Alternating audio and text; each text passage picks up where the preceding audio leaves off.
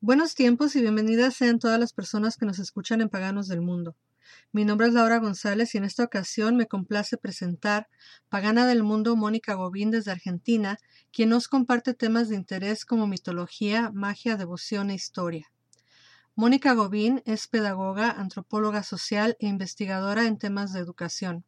En su training como sacerdotisa de la diosa y de la luna, ha construido su labor como astróloga y terapeuta vibracional con herramientas como el tarot, la numerología, memoria celular, TVP, lecturas de registros akáshicos, aromaterapia, gemoterapia, masaje kundalini, terapia floral, reiki, astrología y técnicas chamánicas.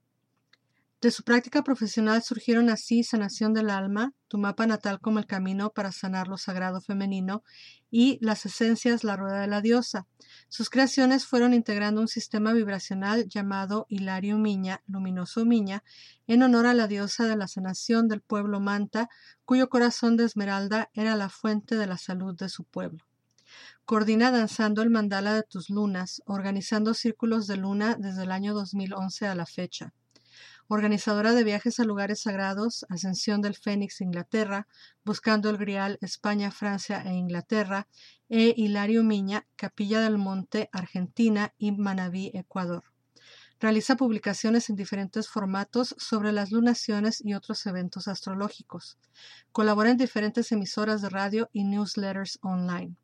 Es autora del libro Danzando el Mandala de tus Lunas y es conductora invitada de Paganos del Mundo. Comenzamos. Hola a todas las hermosas personas que están escuchando el programa y hola a las que lo escucharán en diferido. Infinitas gracias, Laura, por permitirme estar aquí una vez más. Y llegó diciembre y como es costumbre, hace unos años, mi último programa desarrolla los eventos astrológicos del próximo año, esta vez el gregoriano 2023. Les recuerdo que es importante ver estos tránsitos sobre la carta natal. ¿Por qué? Porque a veces nos ponemos a pensar, hay una cuadratura entre tal planeta y tal otra, pero bueno, eso es así para todas las personas en la Tierra. Pero ¿qué pasa en mi carta? Mi intención desde hace muchos años es que cada uno de ustedes y cada una de ustedes aprenda a seguir estos tránsitos en la carta natal. Los informes que abundan en redes y medios toman solamente una estadística sobre el factor Sol, con una preeminencia sobre el signo solar, que sería la energía, lo más sutil. En realidad, lo que provoca las acciones y los eventos son los planetas. Tu carta natal es mucho más que eso y en realidad se trata de la sinergia en conjunto de toda la carta. Desde aquí propongo seguir la energía de los tránsitos y tomar decisiones de acuerdo con ellos. A veces se critica la astrología humanística o psicológica, ¿sí? En realidad muchísimas tradiciones abrevan en una astrología mucho más antigua, mucho más dura. Y la astrología humanista se basa en funciones psicológicas. Yo siempre les recuerdo que la verdadera alquimia, la magia, la logramos con nuestra transformación, ¿sí? No es una cosa o la otra. Bueno, de ahí la sugerencia a escuchar este programa con tu carta y tomar notas. Si no la tienes, en mi canal, el canal de Mónica Gobbin, en YouTube tienes el tutorial para hacerlo y hay varias plataformas online para hacerlo de forma gratuita. Bueno, comenzamos. ¿Qué nos depara el gráfico del 1 de enero del 2023 a las 0 hora, cuando comienza este gregoriano 2023? justo ahí brindando con las campanadas. 2 planetas personales retrógrados. Urano sigue también en el ciclo de retrogradación hasta el 22 de enero, pero hay una diferencia. Los planetas más lejanos, podríamos decir de Júpiter a Plutón, tienen un efecto muy lento y se mueven muy despacito, ¿sí? Los que tienen una injerencia, digamos, con un tránsito que abarca una mayor cantidad de grados en nuestra carta, son los planetas personales: el Sol, la Luna, Mercurio, Venus y Marte. Y Marte, como ustedes saben, si me han seguido en mis posteos y en mi podcast, Marte viene de un momento especial, ¿sí? En el 2022. Marte va a estar, o ha estado, en Géminis desde agosto del 2022 y va a estar hasta marzo del 2023, o sea, una cantidad de meses muy largas. O sea, esta transformación, esta activación que Marte le hace al signo de Géminis es un llamado de atención para que revisemos la forma de nuestras comunicaciones, ¿sí? Pero bueno, volvamos a la celebración de fin de año, principio de año. Mercurio retrógrado, comunicaciones, Mercurio retrógrado en Capricornio y Marte.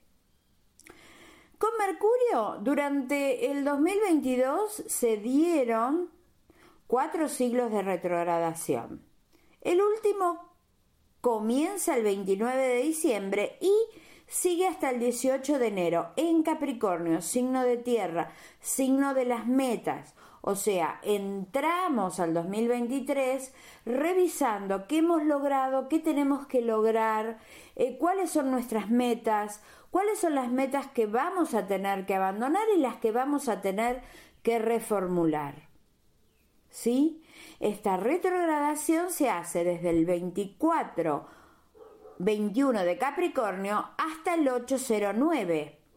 Revisemos ese sector y la sugerencia es elegir el momento si debemos hacer una comunicación importante, ¿no? Pedir un ascenso, un planteamiento, un aumento.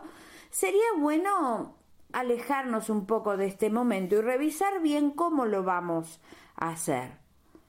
Marte es el planeta que gobierna nuestro impulso y cómo perseguimos lo que queremos y deseamos. Por esa razón, Marte retrógrado es un momento en el que el planeta puede actuar desde la sombra, o sea, no con sus mejores luces.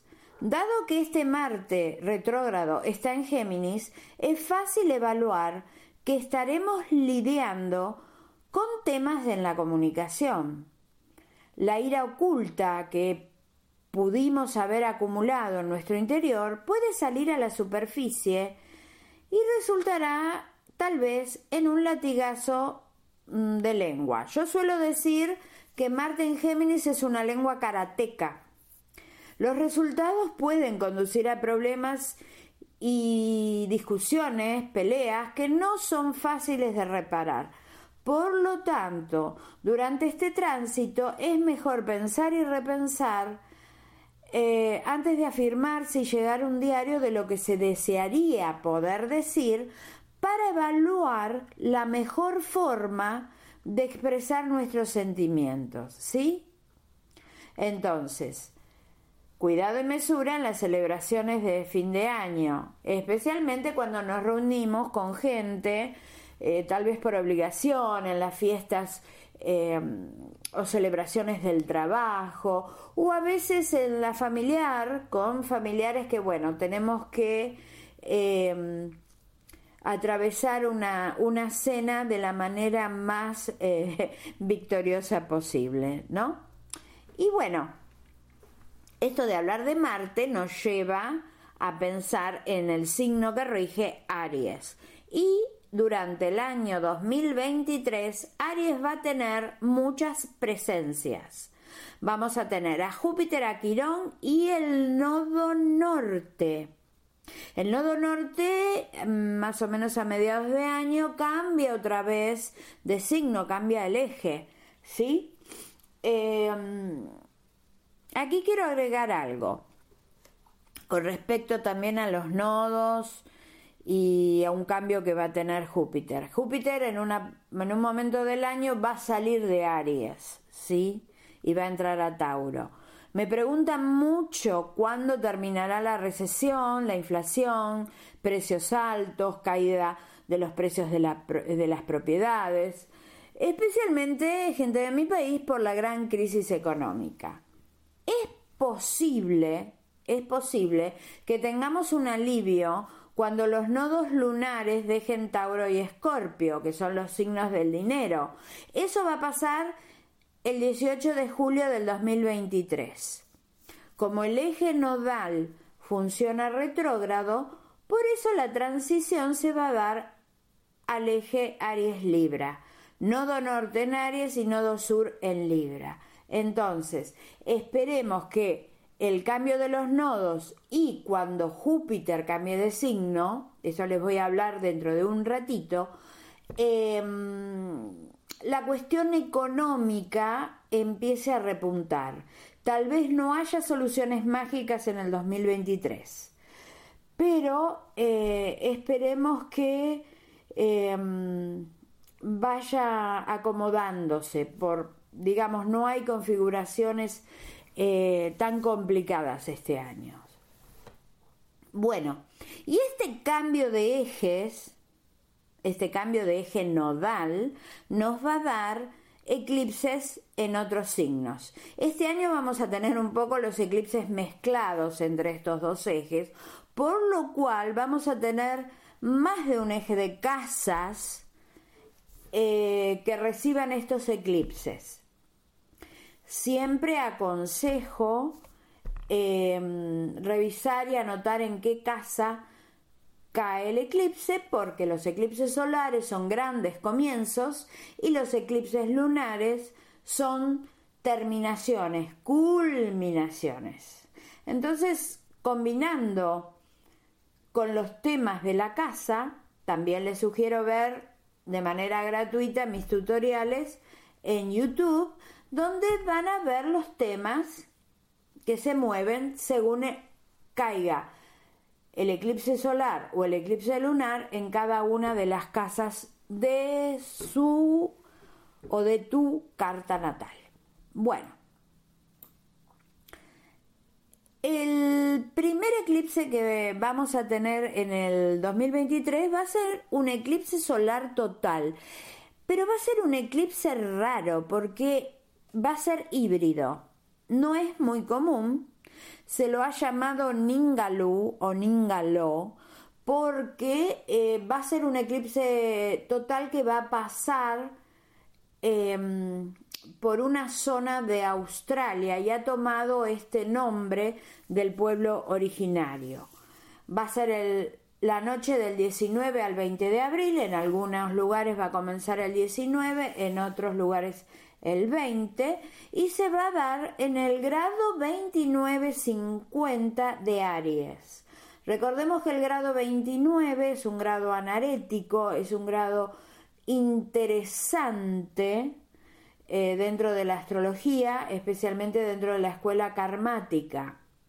El hecho de que sea un grado 29 prácticamente marca el hecho de la entrada retrógrada del nodo. Los nodos vienen hacia atrás, por eso toca primero, llega al 0 de Escorpio, luego al 29 de Libra. Es así. Por eso este eclipse tiene muchísimos elementos para tener en cuenta. Durante el año 2022, durante los eclipses, la segunda temporada de eclipses del año 2022, estuvo muy activo el grado 29 de Libra, que es el grado opuesto a este 29 de Aries, ¿sí? fijémonos qué pasa con esos 229 en nuestra carta, ¿sí? Podemos revisar los temas, seguramente algo importante va a comenzar o puede comenzar. El segundo eclipse va a ser un eclipse lunar penumbral el 5 de mayo en el 1458 de Escorpio. Marca un cierre de un cierre. Durante el año 2022 tuvimos 2 eclipses totales de luna. Eso implica que alguna cosa subió de nuestro inconsciente, de nuestra sombra, a la conciencia. Y recién la terminamos de elaborar con un eclipse penumbral. Es como algo que ya sabemos y estuvimos trabajando, y es como el cierre final. Esperemos que muchas personas puedan terminar y cerrar temas dolorosos. La segunda temporada comienza con un eclipse solar anular el 14 de octubre en el 21:34 del signo de Libra. Y el último eclipse del año va a ser un eclipse lunar parcial que se dará el 28 de octubre en el grado 509 de Tauro. Bueno, hay que marcar las casas donde se dan estos comienzos y estos cierres. Bueno, en el año 2023 no tenemos, o por lo menos no viene marcado, un aspecto configuración tan activa, tan fuerte como en los últimos 3 años. Lo hemos tenido especialmente en el 2020 con una conjunción muy fuerte en enero del 2020, lo hemos tenido en el 2021 en el 2020, en el 2021 y en el 2022. Hemos tenido en el 2021 la cuadratura Saturno-Urano, y este año 2022, que todavía no se terminó, hemos tenido la conjunción Júpiter-Neptuno en Piscis. Esperemos que esta situación no traiga ninguna configuración complicada, que puedan procesarse todos los temas bélicos que aún restan, y que bueno, sabemos que todos los años los planetas personales, los planetas rápidos, tocan gran parte de los planetas lentos. Entonces esos los vamos a encontrar, esos aspectos los vamos a encontrar frecuentemente. Lo que sí me gustaría poner, digamos, como nota, es que desde julio, a fines de julio, el 22 de julio hasta el 5 de noviembre, va a haber un aspecto pequeño pero tenso. El aspecto es la semicuadratura. Generalmente todas las escuelas lo consideran un aspecto menor, salvo la cosmobiología. Este aspecto se va a dar desde Júpiter en Tauro, va a ser un ángulo de semicuadratura de 45 grados a Neptuno en Piscis. Los grados implicados van a ser del 10 al 12 de Tauro, del 25 al 27 de Piscis. Esto es como muy chiquito, por eso no hay que darle mucha apertura. Y si tenemos algo entre el 10 y el 12 de Tauro, o el 25 o el 27 de Piscis, bueno, sabemos que va a haber cierta tensión, cierto agrandamiento, digamos, de algunas fantasías o de algún tipo de percepción confusa, ¿sí? En general, cuando hay un aspecto tenso entre estos dos planetas, Júpiter agranda una situación confusa, una mentira, una fantasía de Neptuno. No es un momento bueno para nuestra claridad, Por eso sería bueno, si tenemos que tomar realmente una decisión importante, que la chequeemos muy, muy, muy bien y le pidamos ayuda a alguien para que nos corrija un poco la lente de percepción. Bueno, el otro aspecto se va a dar unos días nomás, del 23 de julio al 28 de julio aproximadamente, 12 horas más, 12 horas menos, y va a ser una cuadratura de Plutón al nodo norte. Para todas las escuelas karmáticas, el planeta que hace cuadratura al eje nodal es un planeta que nos permite cambiar un poco nuestra situación karmática, ¿no? Nos permite quemar karma malo o bad karma, como se dice. Va a ser una cuadratura de Capricornio a Aries, puede ser algo que tenga que ver entre lo que yo represento socialmente y mi verdadera identidad, o por lo menos como yo la siento, o lo que yo siento que debo seguir. Y es un momento interesante si queremos dar un cambio de 180 grados en nuestra vida, ¿no? Dar un volantazo a nuestra vida.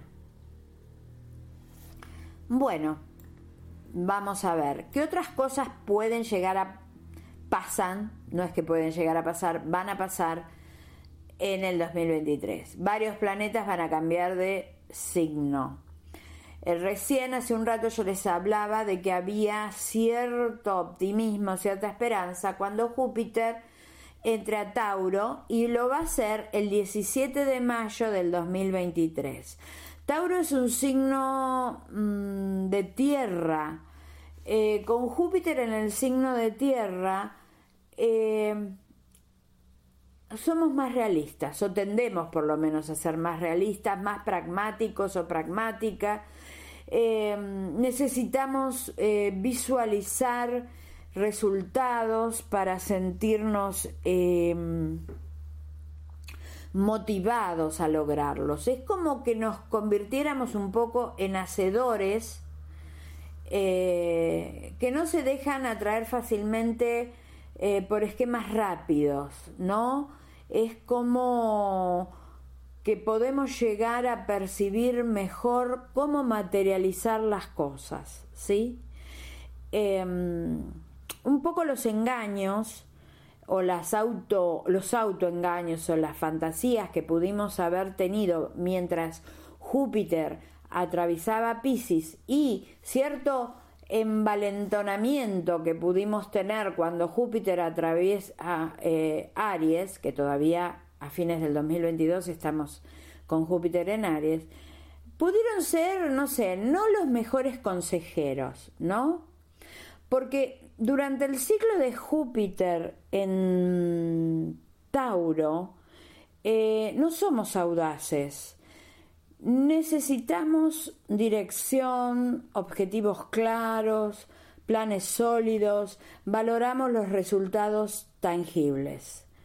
Entre esto y la entrada de Saturno en Piscis vamos a tener, espero, una dosis de realidad, y se van a caer muchas fantasías y muchas cosas que, bueno, muchos mitos que hemos tomado sin filtro en los últimos años, ¿sí?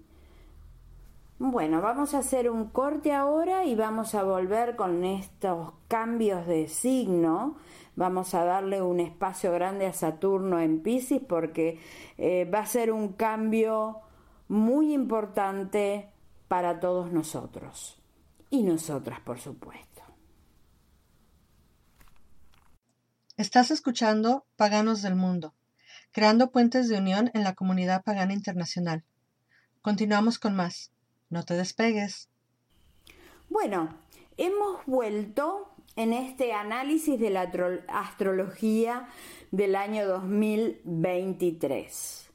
Estábamos hablando sobre los planetas que van a cambiar signo y que yo espero que se caigan muchos mitos y cosas que nos han estado manteniendo en un nivel, digamos, como de fantasía, ¿sí? El 7 de marzo del año 2023, Saturno, el gran planeta de la forma, el señor del karma, va a entrar a Piscis y va a comenzar a navegar por las aguas del 12º signo zodiacal, o sea, ha completado va a completar toda una vuelta al zodíaco. Desde el 2023 hasta febrero del 2026, Saturno va a ordenar los éteres de la tecnología, la cultura, la farmacología, la espiritualidad y la verdad que la quita y los recortes van a ser duros. Sí, porque Saturno viene como el inspector a acomodar las cosas. Saturno en Piscis dará forma a un nuevo futuro, pero eso va a tener un costo, ¿sí?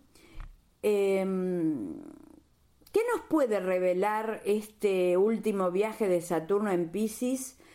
Para eso siempre es bueno ver qué pasó en el último ciclo, y eso fue en la primera mitad de los 90 que se dio este tránsito.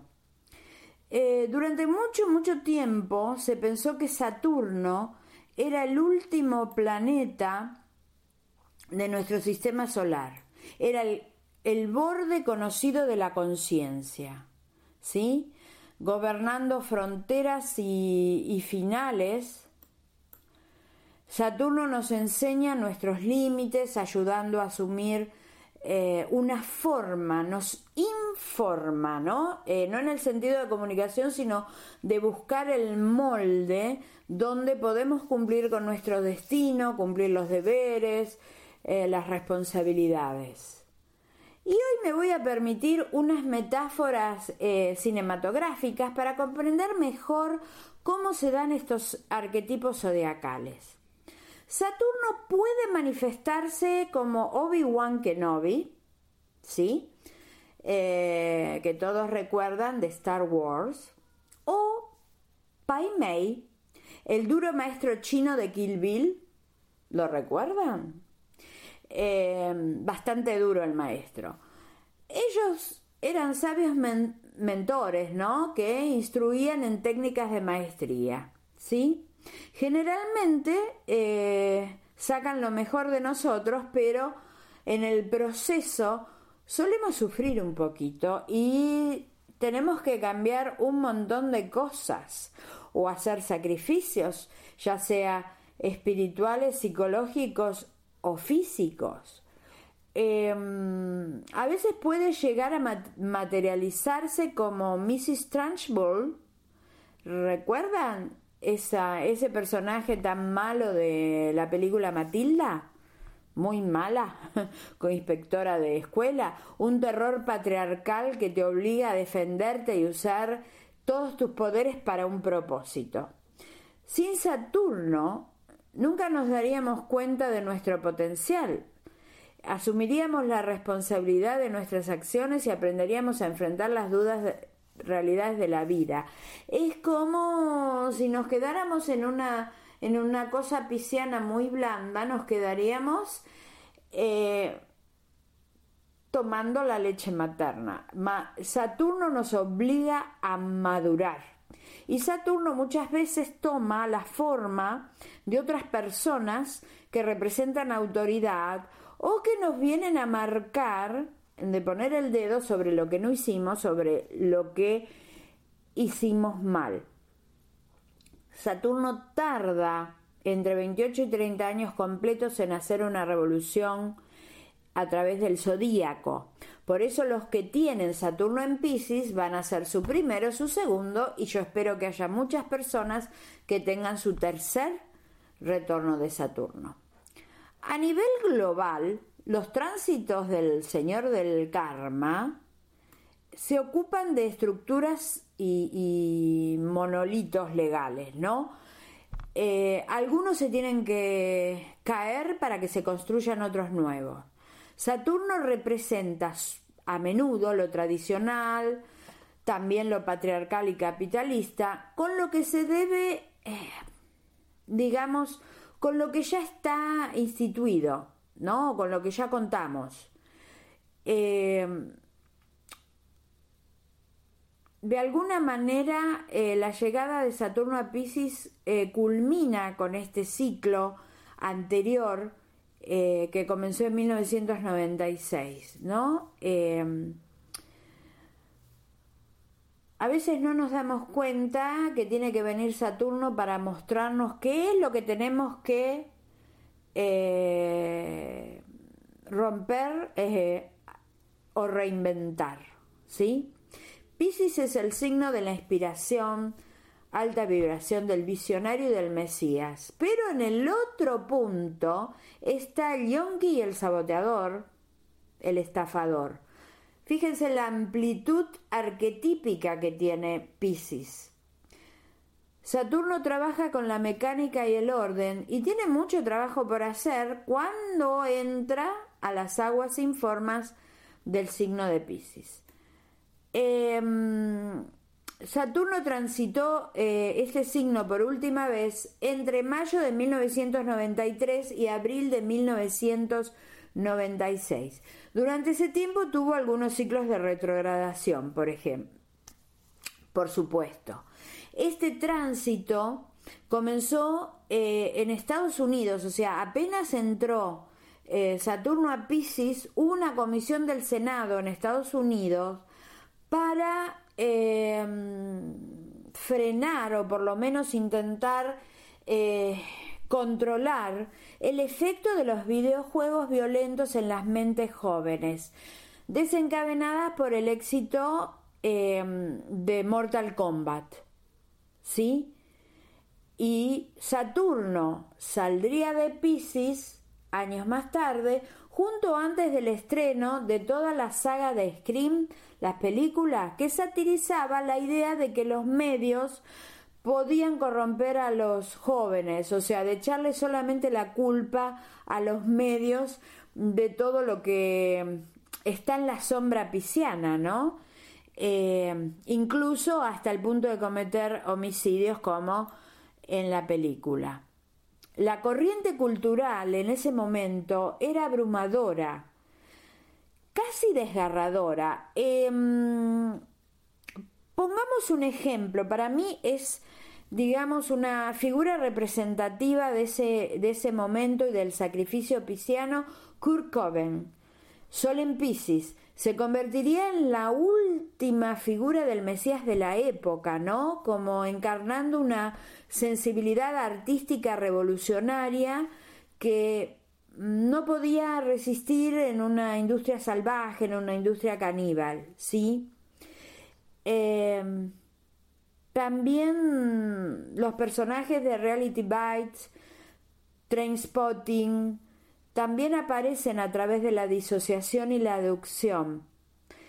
Y por supuesto, como les dije antes, la película Scream, donde de alguna manera el personaje de Sidney Prescott se abriría camino hasta el final con una sobriedad saturnina, dura como hierro esta muchacha. La cultura nunca, tal vez, o por lo menos yo no lo había vivido, había alcanzado una especie de diluvio abrumador hasta ese punto. De alguna manera los que pudieron navegar con seguridad este Saturno en Piscis y preservar sus puntos de vista, su identidad, sintetizaron una suerte de griales artísticos y revitalizaron un montón de cosas viejas con una nueva mirada. Si vemos lo que pasó con las primeras películas de Jurassic Park, Pulp Fiction, Toy Story y Harry Potter y la Piedra Filosofal, todos estos equipos que pensaron e hicieron estas películas revivieron viejos temas a través de nuevas tecnologías y una nueva sensibilidad. También hay algo acá como una cosa saturnina, pero con algún touch plutoniano, ¿no? Lo que fue X-Files, que llevó la cultura de la conspiración a lo que es la cultura popular, ¿no? Y luego, cuando Saturno entró en Aries, algo muy importante para el feminismo, en 1996 había surgido una nueva conciencia. Es como que Saturno pasó y nos pulió, digamos, nuestro sector Piscis, y llegaron las nuevas guerreras, entre comillas, después del año 96. Buffy, la cazavampiro, Destiny's Child, en la época con Beyoncé, y las Spice Girls. Nos guste o no nos hayan gustado la serie de Buffy o estas chicas que cantan, marcaron un punto de inflexión en la música y en la cultura popular y en lo que representa la mujer en el espectáculo, que tiene una cosa pisciana, ¿no? Todo lo que es la música, la puesta en escena. Saturno va a cruzar Piscis desde el 7 de marzo del 2023 hasta el 24 de mayo del 2025. Luego va a entrar a Aries y va a volver a Piscis el 31 de agosto del 2025 hasta el 13 de febrero del 2026, donde va a abandonar Piscis y no va a volver a retrogradar, ¿no? Cada aspecto de la vida ya está digitalizado, vigilado y marcado para publicidad. Yo creo que en este momento la experiencia humana está siendo memeificada. Todo lo ponemos en memes, ¿sí? Bueno, de alguna manera esta explosión va a empezar a, digamos, como a normalizarse en el sentido de norma o a tener otra forma. Y de alguna manera todo lo que hemos vivido hasta ahora, más la fatalidad climática, el aumento tal vez de ciertas tendencias en las redes, ha fomentado el nihilismo, la desesperación, cierta depresión también. Es como que estamos un poquito sin dirección. Ojo que no estoy pidiendo que nos manejen o nos dirijan, pero de alguna manera estamos como que no sabemos dónde está la cosa.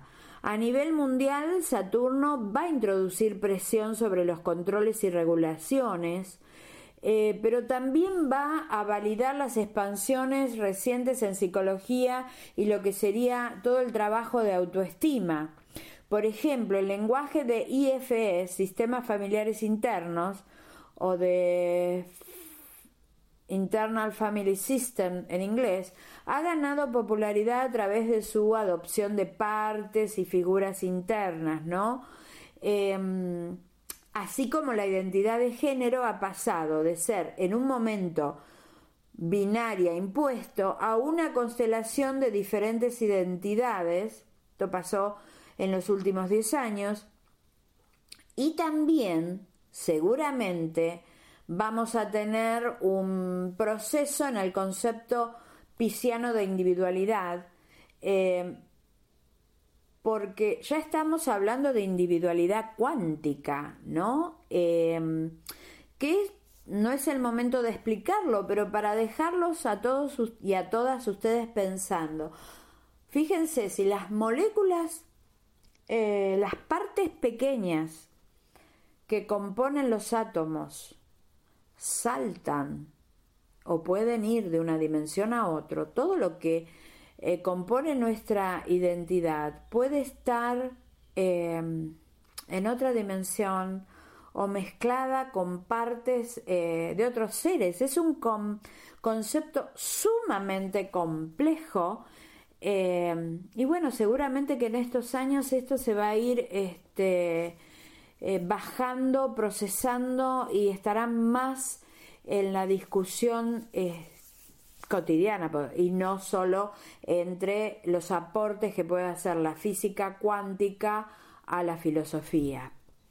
La incorporación del uso de la psicodelia o plantas sagradas y los nuevos renacimientos del neopaganismo y la práctica ritual van a crear nuevos espacios de comunidad, ¿sí? Pero van a ser espacios de alguna manera revisados, ¿sí? ¿Por qué? Porque la burbuja pisciana está a punto de estallar. Cada vez veo más personas en las redes sociales desacreditando cosas como ciertos conceptos que estaban muy vigentes hace unos años, como las llamas gemelas, como esto de la ley de atracción para el 100% de los momentos y cosas de los humanos, y se va a revisar muy bien quiénes son las maestras y los maestros de la nueva era que siguen promocionando estas ideas, que de alguna manera, por ejemplo, justifican y siguen victimizando a las personas, ¿sí? Vamos a ver, puedes meditar y usar mantras todo el tiempo que tú quieras, pero en algún momento tendrás que tomar medidas y hacerte cargo de tus problemas. Eso es Saturno, ¿sí? Eso es Saturno. Si yo creo que con tomar un cuarzo y me lleno de luz voy a resolver todas mis heridas, sigo en la burbuja pisciana. Saturno viene a hacer explotar esa burbuja y va a animar a más personas a estar conectadas a tierra, y puede abrir una conversación mucho más amplia sobre lo que significa la salud mental, las adicciones. En 1935, cuando se fundó Alcohólicos Anónimos, Saturno estaba en Piscis, ¿sí? También podemos ver podemos esperar un aumento en el número de personas que empiezan a buscar o a crear herramientas en contra de las estafas, la manipulación, los falsos profetas, la ilusión o fantasías espirituales y el complejo de Dios que tienen algunas personas en la comunidad espiritual, ¿sí? Acá les traigo y les recuerdo las sabias palabras de la autora feminista Gloria Steinem. La verdad te hará libre, pero primero te va a cabrear, ¿sí? Y en cierto modo podríamos darnos cuenta de que el velo nos estuvo cubriendo bastante tiempo. Resumiendo, está gestándose una nueva forma, una que puede nadar contra la corriente a través de una vorágine de teorías de conspiración, falsedades políticas. Piscis es el signo del sacrificio, de la zeta que renuncia a las distracciones del mundo, ¿sí? Y esto me permite introducir otra idea. Estábamos hablando en general de lo que puede pasar con el zeitgeist de Saturno en Piscis. Pero la última vez que vimos a Saturno en Piscis, la manifestación que tuvo este Saturno en nuestras cartas, porque este Saturno va a estar en Piscis, va a ir tocando los factores que algunas personas tienen en ese signo, pero a su vez va a estar haciendo oposición a los factores que otras personas o la misma persona tiene en Virgo. Y esto nos habla de un tema que tiene que ver con la salud y el trabajo, ¿sí? En esa época, en los 90, vimos que el HIV, el virus de la inmunodeficiencia humana, se convirtió en la principal causa de muerte, por ejemplo, de los americanos que tienen el registro, pero no sé cuántas personas murieron en el mundo en sus 20, 30, 40 años. porcentaje de muertes muy por encima de lo que pueden provocar las enfermedades cardíacas, el cáncer y los accidentes automovilísticos. Piscis es un signo mutable, ¿sí? Y justo el día que entra a Piscis se da la luna llena en Virgo. Entonces, sin deseos de asustar ni de crear miedos innecesarios, hay posibilidad de un tema sanitario en la segunda quincena de marzo del 2023. Esperemos que los gobiernos tomen las medidas adecuadas. Podría hablar de la viruela del mono, pero digamos, eso sería una hipótesis mía, no que lo dice este tránsito de Saturno. Pero para pensar en el ciclo anterior de Saturno en Piscis, cambiamos nuestro estilo de vida sexual para hacer frente al trágico aumento de muertes por SIDA. En este próximo ciclo, yo creo que ya sabemos cómo cuidarnos. Hemos pasado por un tema sanitario en el 2020. Yo creo que debemos apuntar y trabajar para cambiar la forma en que trabajamos, que tiene que ver con Virgo y con la posición a Saturno. Cambiar la forma y hacer, digamos, presión para cambiar la forma en que trabajamos, y que los empleadores se vean obligados a cambiar la forma en que cuidan a los trabajadores. Yo creo que es la forma positiva o benéfica que le podemos dar a este tránsito, ¿sí? Bueno, el 23 de marzo del 2023, o sea, muy cerca, el gran planeta Plutón va a tocar Acuario por primera vez desde el siglo XVIII. Va a estar un ratito, va a estar un tiempo y vuelve a Capricornio. Pero tenemos que pensar que Plutón pasa más de una década en cada signo, ¿sí? Es el maestro oscuro y define las transformaciones generales de eras y épocas. Yo siempre cito a Richard Tarnas, que en Cosmos y Psique dijo: Plutón gobierna todo lo que es titánico, potente y masivo. Desde el 2008 Plutón ha provocado el caos y el despertar en Capricornio, transformando irrevocablemente las jerarquías de poder global.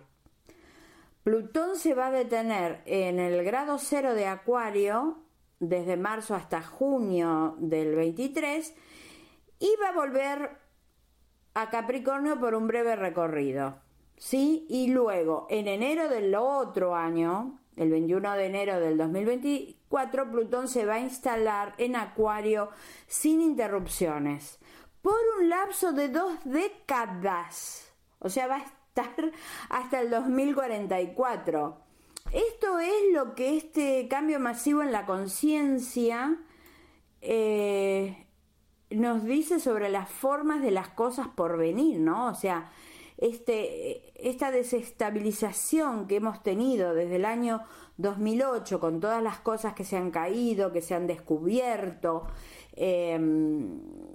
nos prepara para las grandes transformaciones en Acuario, y aparte va a estar mucho tiempo en Acuario, ¿no? De lo que sería el frío Capricornio vendría la revolución a través de Acuario. Eso es lo que espera mucha gente.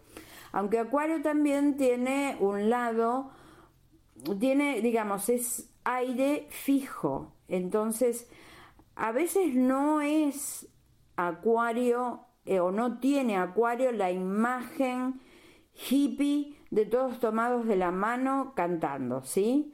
Porque es regido por Saturno, que es la estructura, y por Urano, que es el cambio. Acuario tiene una visión general que contempla la ética, los ideales, los sistemas necesarios para garantizar la equidad, pero mientras tanto pueden llegar a haber controles y cosas que no terminan de ajustarnos. Nos va a pedir un acomodamiento, ¿sí? El astrólogo Patrick Watson señala que la última vez que Plutón estuvo en Acuario, 1778 hasta 1798, trajo consigo cambios radicales en el orden social y en los derechos públicos, que podemos nombrar, bueno, la ratificación de la Constitución estadounidense, la Revolución Industrial, la Ilustración, la publicación de la reivindicación de los derechos de la mujer de Mary Wollstonecraft y la Revolución Francesa, que la Revolución Francesa fue sumamente sangrienta porque estuvo a manos de ciertos radicales. Entonces, a veces Acuario puede irse un poquito hacia ciertos extremos, ¿no? Bueno, esos serían los cambios de signo. Vamos a hablar un poquito de los planetas retrógrados, recordando lo que siempre les repito: un planeta retrógrado funciona lento y nos permite revisar ese lugarcito, esos grados de la carta por donde retrograda. Esos grados, el planeta los pasa, primero va directo, después los pasa hacia atrás y después se pone directo de vuelta y los vuelve a pasar. O sea, el planeta pasa 3 veces por un sector de la carta. Entonces, es como el universo nos da un toque: mira, fíjate ahí qué está pasando. No te hagas la tonta, no te hagas el tonto, ¿sí? Como dije al principio, comenzamos el año con Mercurio y retrógrado en Capricornio y Marte retrógrado en Géminis. Durante gran parte del año 2023, Mercurio va a revisar el elemento Tierra, pasando a fines, en el último ciclo del 2023, al elemento Fuego. O sea, que es el trabajo que nos toca este año: revisar las casas donde tenemos signos de tierra y ver los temas que aparecen. Entre la llegada de Júpiter a Tauro, el cambio, digamos, de Saturno que va a ordenar a Piscis y Mercurio trabajando los signos de tierra, más bien que esto es una superdosis de realidad, y que afilemos el lápiz, como decimos en Argentina, para ver qué proyecto es posible y qué proyecto nos mantiene en las nubes, en cierto lugar de no hago nada, ¿sí? Los momentos de retrogradación son, bueno, el comienzo del año en Capricornio, luego del 21 de abril al 14 o 15 de mayo. Recuerden que puede variar el día por la zona en el mundo, depende del uso horario. Va a ir del 11.5 al 5.54 del signo de Tauro. El 23-24 de agosto al 15-16 de septiembre, donde va a transitar retrógrado del 21.51 al 8 de Virgo. Y el 13 de diciembre al 1 de enero del 2024, van a ser 2 años que entramos con Mercurio retrógrado, donde va a ir del 8.29 de Capricornio al 22.11 de Sagitario, porque después de revisar la Tierra va a revisar el fuego. Pero en el año 2023 revisemos esas casas donde tenemos estos grados. Sabes que puedes volver a escuchar este podcast con tu carta y tomar notas. Venus va a estar retrógrado desde el 22 de julio hasta septiembre 3. Va a ir del 28-36 de Leo al 12-12 de Leo. Marte, por suerte, no va a estar retrógrado hasta el 2024, porque ya con este año ya tenemos para ajustar ese lugar de la carta que tenemos en Géminis. Júpiter va a retrogradar del 4 de septiembre al 30 de diciembre, del 15 de Tauro al 5 de Tauro. Recordemos que de Júpiter a Plutón son poquitos los grados que retrogradan. Y es importante si tenemos algo ahí o en oposición, o sea, en esos grados o a 180 grados.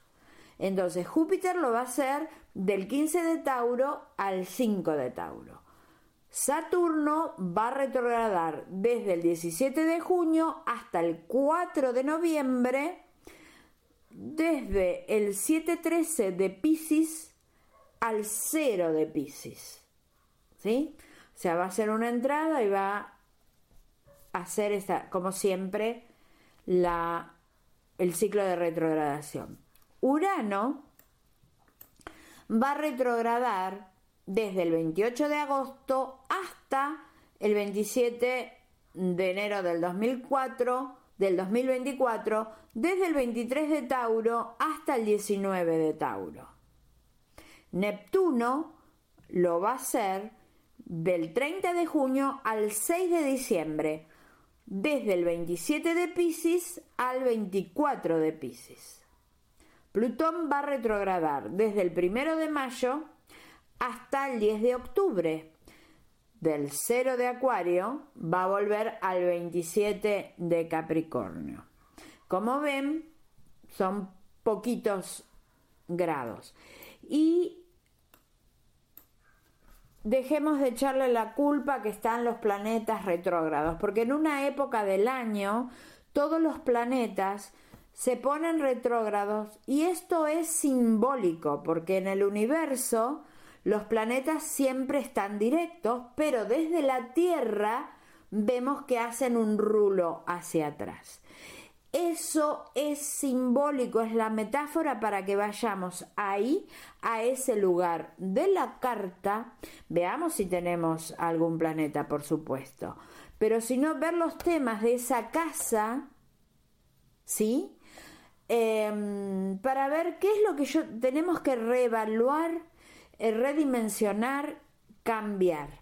Este año estuve haciendo varios programas sobre las casas, se los recomiendo para que comprendan todos los temas que puede haber en cada uno de estos sectores. Y lo que personaliza nuestra carta precisamente son las casas. O sea, no vale tanto lo que yo digo para todos, sino cómo me cae o cómo cae en mi carta natal. Y bueno, soy Mónica Gobbin con 2B de buena, 2 veces buena.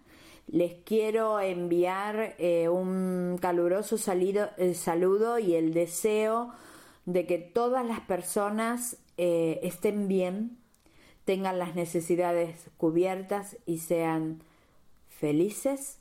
En este paso del 2022 al 2023, mis mejores deseos y las bendiciones de la abuela Luna, por supuesto, desde mi corazón y hasta siempre. Muchísimas gracias. Hola, otra vez yo. Sí, ya sé. Yo ya me despedí de todas y de todos ustedes, pero consideren esto como un bonus track. ¿Qué pasó? Ustedes saben que nosotros y nosotras grabamos estos programas y los preparamos con mucho cuidado. Laura los edita súper bien y está siempre en todos los detalles. Pero me pareció acertado agregar una observación, porque justo cuando terminé de grabar un programa donde yo hago un pronóstico sobre lo que va a pasar en el 2023, y a las pocas horas la directora del Fondo Monetario Internacional hace una declaración que hace tambalear la economía mundial. Y esto me lleva a pensar en que, bueno, nuestras economías penden de muchos factores y muchas veces son manipuladas por gente con poder, ¿no? Todos sabemos cómo se maneja el mundo en ese aspecto, que debemos cuidarnos, debemos ser muy prudentes y actuar con mucho cuidado en las decisiones económicas, ¿no? Protegernos. Y de alguna manera la astrología nos brinda una lupa para mirar en nuestras cartas. O sea, tenemos las grandes corrientes de energía que son los tránsitos planetarios y tenemos también el poder de ver cuándo podemos tomar ciertas decisiones. Lo que pasa que esto a veces no aparece ante nuestros ojos o ante nuestra percepción como algo que tiene que ver con la decisión de una señora que vive muy lejos en un escritorio de un edificio muy suntuoso. Todo eso en astrología tradicional, todo lo que un gobernante o alguien con poder decide, se llama juicio general y eso está por sobre nuestra carta. Es como que tuviera cierto poder, la carta de nuestros países, la carta de nuestros gobernantes, de la gente poderosa, tienen efecto sobre nuestras cartas. Y esto a veces los astrólogos o astrólogas no lo explican. Y a veces creemos, con una suerte de idealismo cuasi ingenuo, de que solo con nuestro deseo podemos hacer cosas, ¿no? Siempre pongo en claro la realidad en la cual estamos viviendo. Y esto creo que fue el mejor indicador de que tal vez el año que viene le tengamos que dedicar un espacio a explicar cómo funcionan las otras cartas sobre la nuestra. Por ejemplo, si vamos a tomar un avión, la carta de quién es el piloto tiene preeminencia sobre la nuestra. Ahí estamos un poco como a merced de quién está piloteando el avión y en lo que sufren en cuanto a tránsito, sufren o reciben o atraviesan nuestros países y nuestros gobernantes, también influyen en nuestro futuro. Entonces, estemos atentas y atentos. Hay buenos tránsitos, o sea que yo creo que la cosa va a tener cierta estabilidad, pero estemos atentos y atentas, ¿sí? Cuidemos nuestra persona y nuestros bienes, porque parece que los gobernantes no están muy preocupados por ello, ¿sí? Y ahora sí, lo mejor para todas y todos ustedes para este gregoriano 2023, deseándoles las bendiciones de la abuela Luna para todas y todos ustedes. Gracias, Laura, gracias, personas, los quiero mucho y las quiero mucho y espero volvernos a encontrar próximamente. Muchas gracias. Paganos del Mundo es una producción de Laura González para CSN Podcast, creando puentes de unión en la comunidad pagana internacional.